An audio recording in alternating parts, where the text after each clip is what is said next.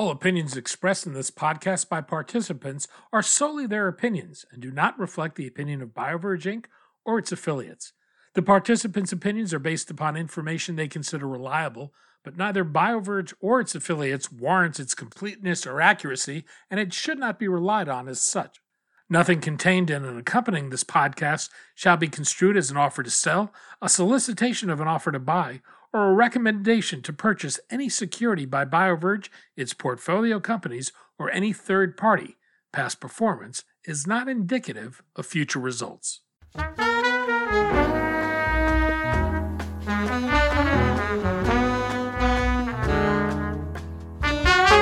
You're listening to the BioVerge podcast with Neil Litton.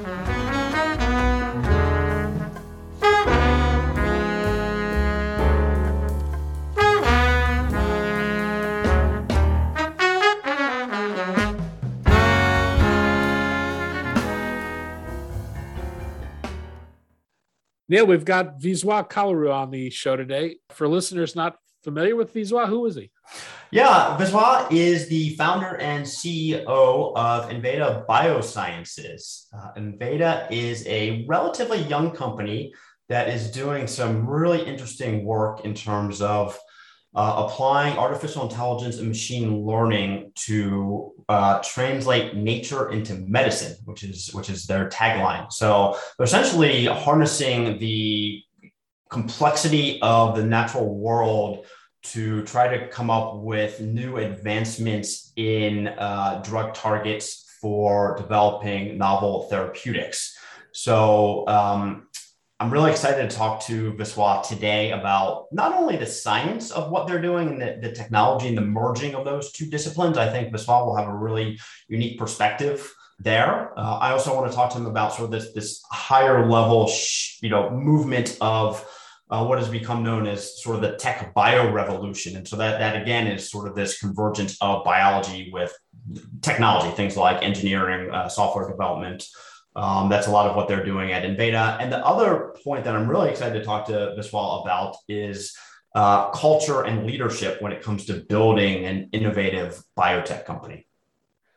There are a number of companies using AI in drug discovery in one fashion or another today.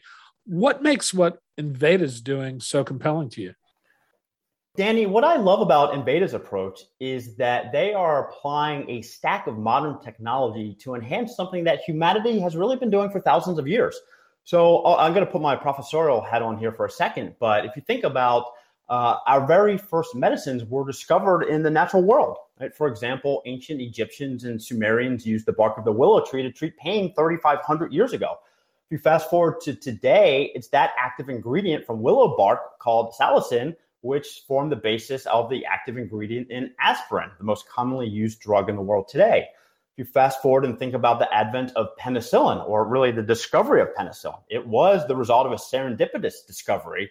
I believe it was Alexander Fleming in 1928. But penicillin now is one of the most widely used antibiotics in the world and has saved countless lives. Finally, I'll just mention during medieval times, the apothecary came about to take advantage of this idea of compounding or combining different molecules based on various chemical properties to create new compounds that had some sort of desired effect. So the apothecary during medieval times was really the precursor to the modern pharmaceutical industry.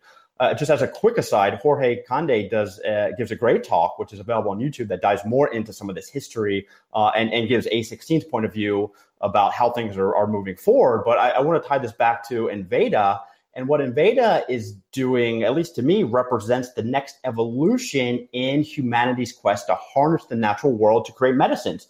So, Danny, you asked what they're doing differently. Well, I think really what Enveda is doing differently, based on my understanding, is that they are systematizing the process by using advanced artificial intelligence and machine learning, and they're doing all of this in a much higher throughput fashion and higher throughput way than has previously ever been possible. So to me, that is what is so exciting about Enveda.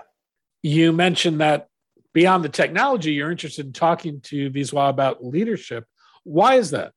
Yeah, he's pretty active on LinkedIn in terms of some of his posts about building culture, the role of a leader in building a company that's based on science. And so I think this area is often overlooked. People get so excited about the science and the technology. I think people often forget about the importance that leadership and culture plays in building a successful company of any kind.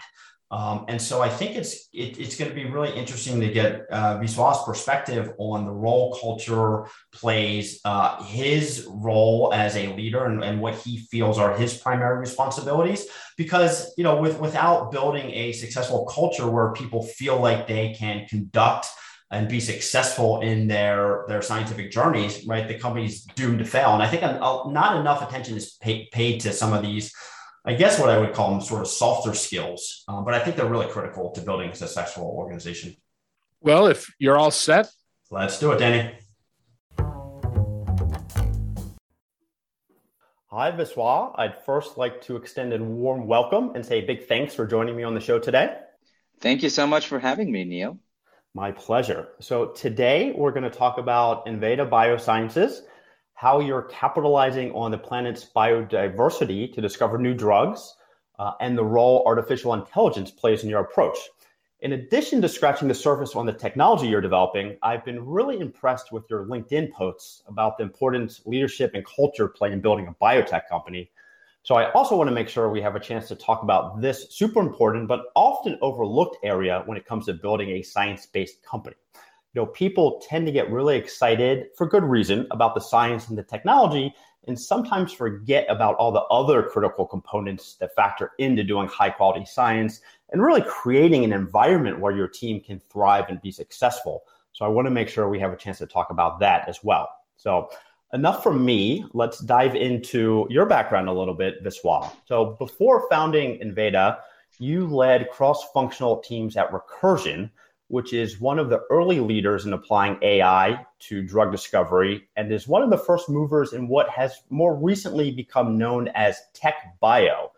So before we dive into the specifics, for our listeners, can you explain what the term tech bio means, since it's still relatively new and probably still relatively unknown to most of our listeners? Absolutely, Neil. Yeah, and I'm sure tech bio, as you've mentioned, means a lot of things to different people, and it's an emerging term that carries a lot of excitement behind it. So I'm happy to weigh in with my opinion. For me, tech bio carries one fundamental difference, which is that technology and technology-assisted hypotheses are actually what drive drug discovery, and not really, rational bottom-up thinking that has traditionally driven how we think about biological systems and what hypotheses to pursue. And for me, this is interesting because it goes hand in glove with two things. One, with a new business model of platform companies where technology is actually the central play. It's the differentiator, and it's what the companies actually hold dear, but also continue to invest time and development dollars in. And closely related to what makes technologies differentiated over the long term is data moats. So just like Facebook has a massive data moat for selling ads, or Google does, I think closely related to making technology the center point of your company is thinking about what kinds of data collected in what specific manner that ultimately give you an algorithmic advantage that makes your technology the best. For me, this is the core layer of what it means to do tech bio. And an additional layer that I think we more commonly interact with is that this particular way of being about a problem, especially biology, if you will, has garnered interest of a new class of investors who, of course, seen Amazon dominate e-commerce, Facebook dominate social networks, and Google dominate search. And these investors are used to, a kind of company culture and a founder-entrepreneur combination that the biotech space has traditionally not seen, at least in the last 2 or 3 decades. And there's a proud tech bio company, just like Recursion was. And Viswal, I think you really dived into a lot of really important points that I want to double click on during our conversation. Let's just start with, where do you think we are in terms of the promise versus potential of applying artificial intelligence to drug discovery and drug development? I mean, there's a lot of hype out there. Where do you think the reality lies today? Yeah, and I think the great thing about hype is that it is, by definition, excitement about the future. And I think a large amount of that, in my mind, is warranted, especially as we've seen that things like self-driving, which have traditionally been very, very hard to program into rules, have made massive progress due to AI. Like, I like to define it as whenever there are patterns that emerge when a larger part or portion of the data set is examined, that's when AI does really well. And I can't think of a more complex system than biology, right? We frequently are surprised by what we don't know about disease, what we don't know about even very well-studied drugs, and when both of those classes of things come together. So I am extremely bullish on what AI and drug discovery can actually deliver for patients. In terms of actual promise delivered, I'd say, yeah, we're in the early stages of it. And there will be, I think there will be some stutters along the way. But overall, I think the graph is headed upward and to the right. And Viswal, let's go back to your time at Recursion. You led cross-functional teams there. As we had talked about, they were one of the sort of early companies that were applying AI to drug discovery and development. Can you talk a little bit about what you learned during your time at Recursion and how that maybe has led and informed what you're now doing at Enveda? Yeah, funnily enough, I think my biggest lessons from Recursion weren't about a particular technology or an algorithm, but about that interplay between technology and humanity, if you will, or technology and culture. So the biggest takeaway for me was that there is, by default, a ton of dogma in the way we do things. There's this phrase that's always used in companies, that's the way we've always done things, or in industries. And learning to distinguish between, which of those were actually lessons that have a valuable, set of experiences behind them, and which of those are just dogma, I think is really the key thing that I learned. And the relative proportion of just things that are dogma, I think was something that surprised me. Inherent to that is something that I'd like to clarify is lots of things that we do as a species and as a scientific community, if you will, actually is in that dogma. And we regularly uncovered this. So for me, this really led to first principles thinking. The second big lesson was this realization that while great science and technical progress is exciting, as you mentioned, the ideas that gain the most momentum actually straddle business impact, technical progress, and human benefit. And learning to think about how society is benefited from a particular technology and actually shepherding it to that point of impact, I think was the second, takeaway, especially given the urgency that you naturally feel around startups. The third is actually that, we think a lot about whether a particular idea has been done before, but really, entrepreneurship is much more about initiative and execution than it is about innovation, right? I posted about this on LinkedIn a few weeks ago. Google wasn't the first search engine. Facebook wasn't the first social network. Recursion wasn't the first company to use microscopes in drug discovery, but there's a magic to executing that will actually eventually then lead to innovation within that space. And standing on the shoulders of all that prior work is actually an advantage, not a disadvantage. So I'd say those were my biggest lessons during my time at Recursion.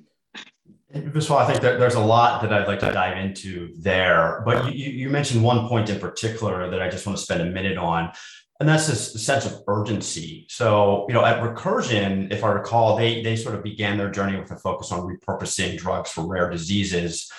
as you deal with these patient communities, there is often a sense of urgency that drug developers feel that really drives them as a company.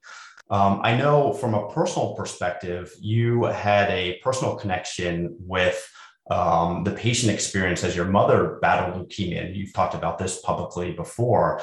How has that shaped your daily work life? Did that change the way you thought about what you wanted to do for a living and a career? Absolutely. I was born in a middle-class family in South India, and the top of the picking order is you're either a physician or you become a software engineer in Silicon Valley. And I was well on my path to fulfilling that societal dream when my mother fell ill. And, as you mentioned, I spoke about this before, but for me, the patient experience was really tied to having medicines, those medicines working, being able to afford those medicines, and ultimately, fluctuate between a state of hope and despair. So for me, medicines really signified hope. And it's so easy, I think, to when it's not your problem or your family, to think about patients, but not really feel the empathy. But I think drawing us back, in spite of technology and the funding and all of that, drawing us back to our own lives where we care for, tend, love, and go through this journey of hope and despair with folks in our life that are battling illness, I think is really, the core of my being and my motivation. And that's why, we have an ambitious technical vision of mapping every chemical on planet Earth, but our mission is to so, it has profound influence in how I made choices, moving into biology, moving into a startup so I can cheat and have more impact than, my experience would otherwise allow me to. And ultimately, I'll get to it. And it's been a phenomenal journey, and I've been drawn to that experience. Viswanath, let's dive into, you mentioned sort of the core hypothesis that you're working on at Enveda. Could you talk a little bit about the platform that you've built, the core scientific rationale behind it? Love to understand sort of how the process works. For example, what are the inputs? What are the outputs of the system? When I was at Recursion, as I mentioned, we thought a lot about dogma and first principles. So the idea for Enveda originated in this simple realization that in spite of spending millions of dollars and years, 9 in 10 drugs fail in the clinic during clinical trial. And to me, that wasn't a surprise once you frame that in the context of, well, mice are not humans with tails, right? And a lot of our laboratory systems are actually contrived in a manner that perhaps don't capture the complexity of the human body or even the human environment. And so I asked myself, well, humanity for nearly 50,000 years across cultures and geographies has used plants as medicine. And understanding how these different plants interacted with symptoms has, of course, given us drugs like aspirin for inflammation, which Aristotle wrote about, or artemisinin, which is the Nobel Prize-winning discovery for malaria from sweet wormwood in traditional Chinese medicine. And much, much more recently, actually, when I was at Recursion, the approval of cannabidiol for the treatment of seizures in 2 rare diseases. And interestingly, cannabidiol or cannabis extract had been used for seizures over 5,000 years ago by the Chinese and first published about in 1840. So Enveda was born out of this idea that there are hundreds, if not thousands, of other such aspirins that we can find in the plant world if we can systematically unearth these connections. And when I this, right, I quickly came to the realization that I wasn't the first genius that wanted to do this idea. And actually, there was a tremendous body of work in natural products, and especially trying to get priors from the way people used it or the idea of reverse translation. But there were 2 main things that really blocked this idea from taking off. One was that we did not have a way to prioritize any of these connections. So, different cultures use different plants for different symptoms. There's, of course, a lot of signal, but there's a lot of noise because none of these studies were placebo controlled, if you will. And the second was that even if we did know how to prioritize a particular plant or species of plants for some biology, we really didn't know what was in them. So here's a staggering fact. More than 95% of the chemical space on planet Earth. That means, plants, fungi, microbes, your blood, my blood, is a complete chemical mystery. As in, we know there's compounds, we know there's a certain mass of these compounds, but we have no idea what the structure of these compounds is. And not knowing how to, handle this dark chemical space essentially led to, the industry moving away from natural products. So the core thesis for Enveda is if we can map out these compounds in nature, we can play in a biochemical space and use essentially, millennia of human experience to drive, the discovery of compounds that will ultimately deliver hope and, of course, benefit to patients at a rate faster than the industry is doing today. And so those are the two main data sets and technologies that we're building. And I'll go into the second part of your question of inputs and outputs, but I'll stop there just in case, you wanted to throw in a comment. No, I think that's great. I have another question that comes up, but let's dive into the inputs and outputs, and I'll reserve my question for a minute. Absolutely. So, the unknown chemistry part, that's the part where we're essentially building a search engine for new chemistry based on a technology or a data mode called metabolomics. And humans have used metabolomics for a while, even though there have been some cutting edge improvements in the hardware recently. But the real difference there is being able to use machine learning to interpret this metabolomics data. So breaking it down to very simple things, you use an instrument called a mass spectrometer to separate compounds in a sample. And essentially see how they break apart when they're hit with ionizing radiation. And the pattern in which they break apart tells you something about the actual compound and its structure in terms of the various bonds. And traditionally, humans, while there have been some experts that can pull a lot of information from a mass spectrum, humans have found that alone to be insufficient to try and characterize the structure of these compounds. And our platform is teaching computers essentially how to read and write the language of chemistry by analyzing these fragments and predicting what the structure is. So, that's the core piece of trying to illuminate this dark chemical space, which involves, cataloging mass spec data, annotating them with structures, and then analyzing them by actually running these compounds in biological experiments. So we call that our metabolomic search engine. And the second bit actually then is something called a knowledge graph, or we call that the BioEdge platform. This is essentially humanity's single largest source of truth of how humans have used plants for different symptoms throughout history. So we digitized it and we made it essentially interoperable. So we have data of about 23,000 plants in 16 million relationships with, defined medically, consistent symptomatic terminology and all the data that is known about the biology they drive. So our search engine illuminates new compounds and our BioEdge platform ties them to new diseases. And we're finding, true to our expectation, that the rate at which we get, promising compounds for extremely difficult diseases that work in later stages of preclinical development is very, very exciting, which to a large extent drove, the $51 million raise you spoke about. So Viswal, there's an awful lot to dive into there, but I want to tie it back to an earlier point that you had made. And that was that, the vision, the hypothesis is obviously important, but execution is really where the rubber meets the road, so to speak.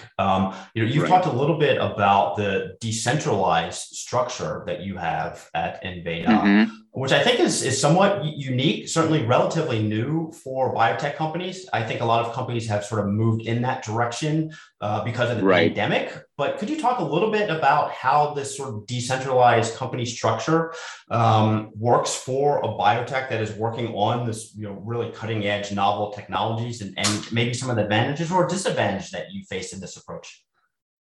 Absolutely.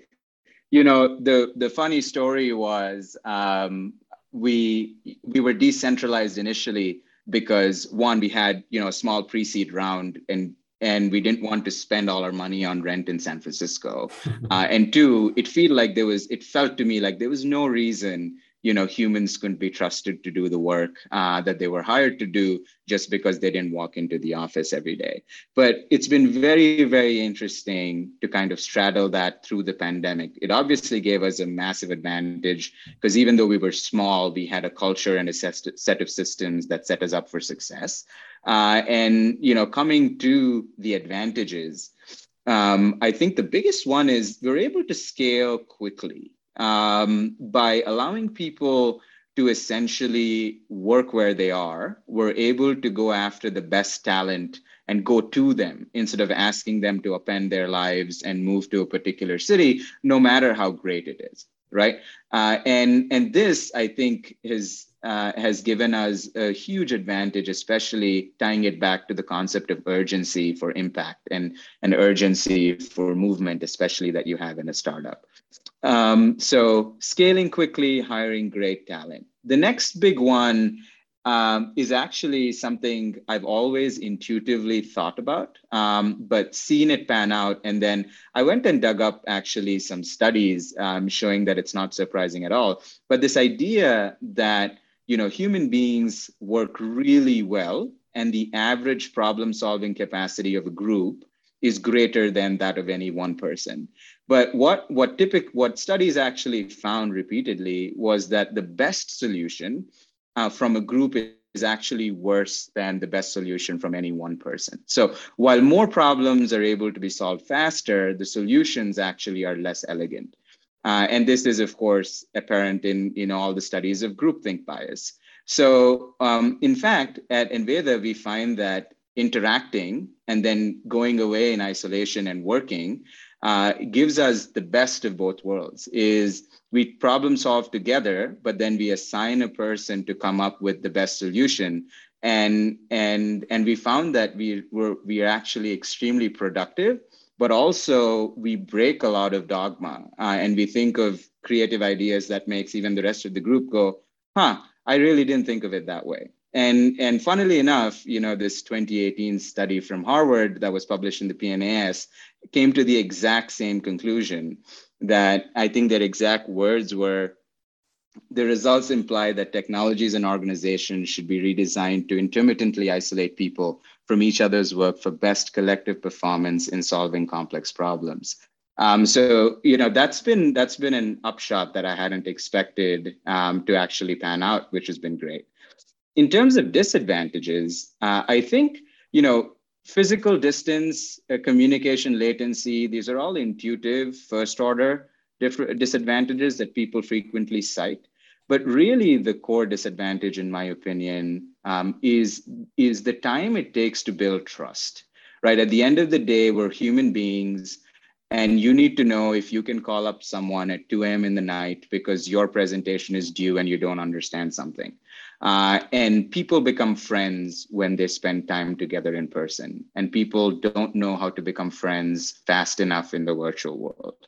And that's why I've made it my top priority to create systems, behaviors, nudges for us to build trust quickly. And I think then all of the other first order disadvantages actually kind of disappear, because you do respond to a friend's text no matter when it comes. So yeah, that's been my experience, but we're all constantly learning, and it's been a fun journey. So I want to dive into that last point, because I think that really hits on culture. And I've seen this across the sort of the spectrum of companies that are sort of merging the biology with the engineering software disciplines. How do you think about building a culture from a leadership perspective when you are merging these different disciplines, right? It's biologists interacting with software engineers, and oftentimes these groups seem to speak different languages. How do you think about building a cohesive culture? Yeah, Neil, that's a very pertinent question, because I think in the end, it comes down to, a second part of that. The second side of that coin of trust is communication. And it's definitely, I think, a challenge that companies in this space shouldn't ignore, because we all famously quote the telephone game of how things can change. But imagine a telephone game where people don't even speak the same language, but they're supposed to listen to a word and transmit it, right? And so that's basically, I think, what companies in this space deal with. But the answer, I think, is simply lies in recognizing that people are coming from a different place. So when they present themselves at work, they really are a summation of their life's experiences, their training, and their biases, privileges, and prejudices, if you will. And so what we've done at Enveda, we wrote down our first value when we were about 5 people, which is typically earlier, I think, than the average company writes or pens down their culture or their creed. But we have several that emphasize communication and first principles thinking. For example, I think the second ever value we wrote was over communicate and follow up by default. The third one is no question or comment is incorrect, silly, or stupid. The fourth one is listen to, learn from, grow with, and help grow your team. So you see a pattern here, and that is, acknowledging these differences, asking people to come in every day with a beginner's mindset, and encouraging and rewarding behaviors that allow people to, get on the same page without feeling like, they're somehow compromising their professional standing. And Viswal, it's obvious you've thought deeply about the role of culture, or the responsibility of leadership in building a cohesive culture, which should hopefully ultimately lead to building a successful company.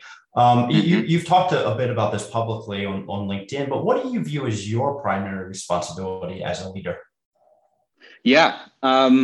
So I think the difference between founding and being a CEO is actually quite huge.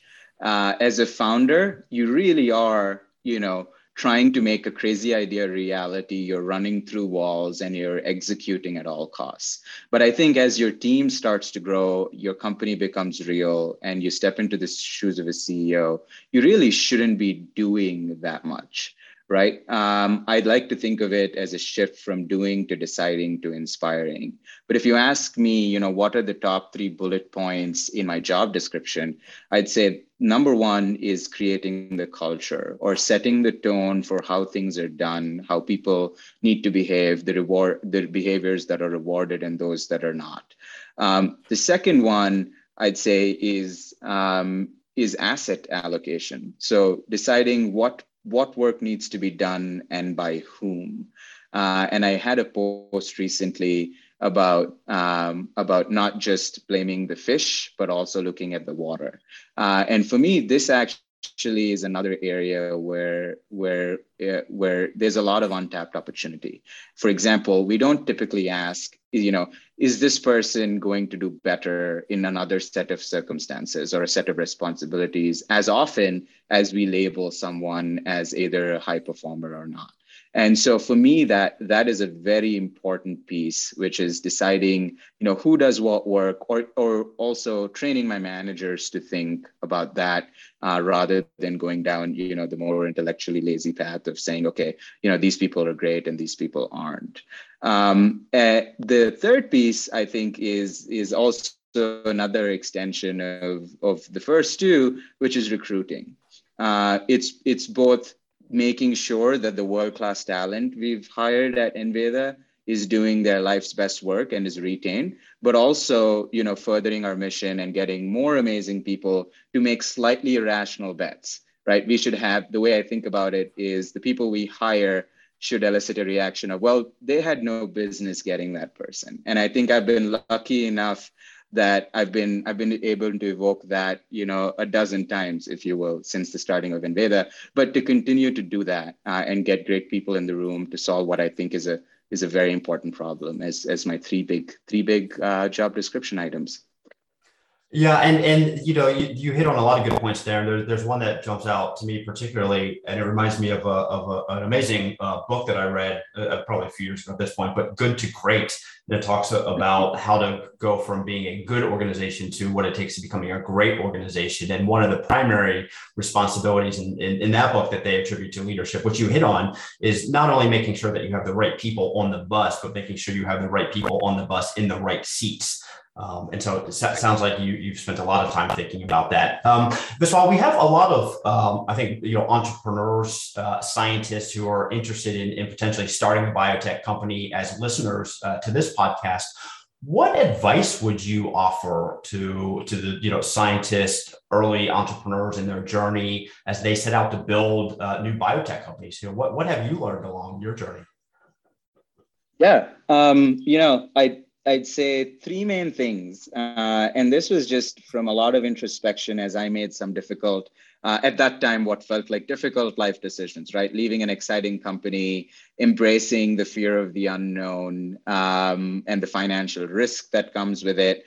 But I'll boil it down to three things. So one is life rewards you for what you do, not what you know, right? And so if you have an idea, you should do it because there will be a day in the future when you regret not taking that leap.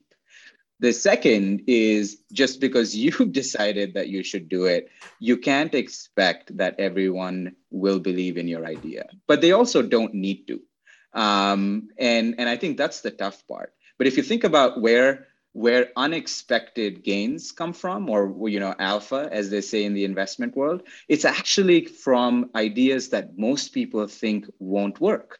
And so if you're hearing that what you're working on is an obviously good idea from everyone, then you're not pushing the boundaries enough. So rejoice when you hear a no, and don't take that as a data point for you if you are in case of reevaluating your decision. The third one actually is to invest in the process and not worry about the outcome. So the world is an insane mix of decision quality and randomness. But I think the split between both of those is 5% and 95%. So you can, and you probably will do your best, but if you attach yourself to the results, which, are more often than not way out of your hands, then you won't really enjoy the ride. So, those are my three principles. And I think they're as applicable to a high growth CEO as someone who's starting out. So yeah, I'm thank you for the opportunity for me to share them and for indulging me. No, my pleasure. I think there's a lot of good things to dive into there. And again, I'll just reference another book based on your comment, a book by Annie Duke, Thinking in Bets. And she really does hit on this point of divorcing the outcome from the process. And so that, I think that last point is really critical. And you can have a luck plays such a big role in everything that we do. And I think if you have a sound process, then hopefully more times than not, you'll have a good outcome, but not always, because bad luck could play a role sometimes, but it's really important to sort of divorce the outcome from the process. So really appreciate that perspective. Viswal, if people want to learn more about, this sort of tech bio space or what you're doing specifically at Enveda, if they're looking to learn more about sort of entrepreneurship, are there a couple sort of favorite resources that you would recommend to our listeners?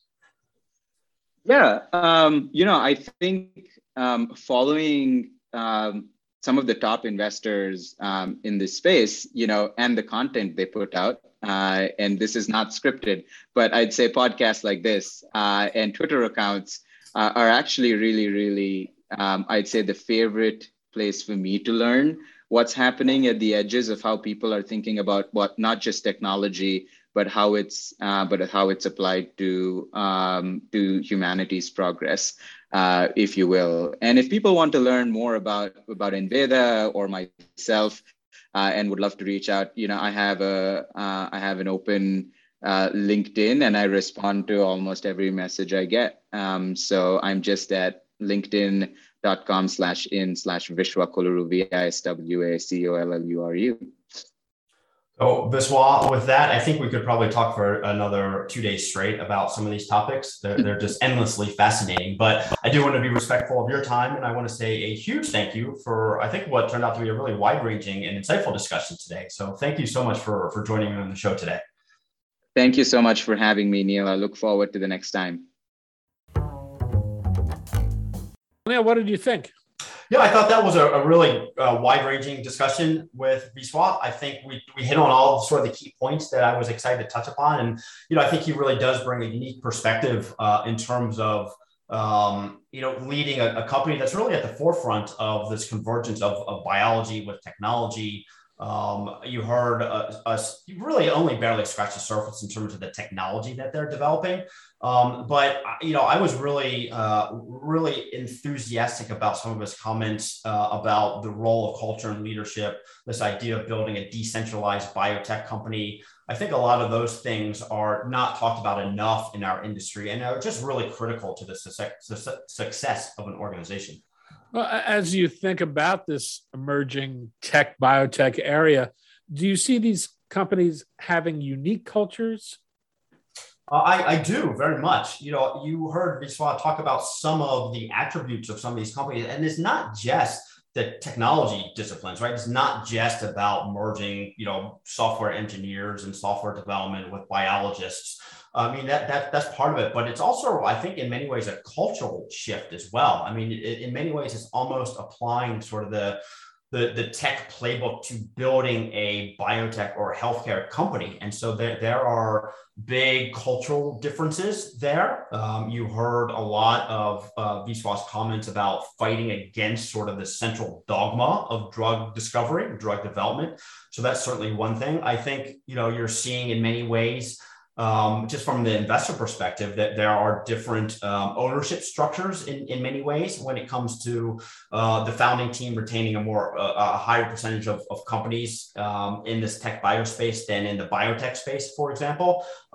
Traditionally, typically a lot of the tech bio type companies are founded by younger founders as well. So there's a lot that goes into it. It's not just the technology. There's a whole sort of ethos and culture behind this shift. And I think Viswa did a really nice job articulating some of those points.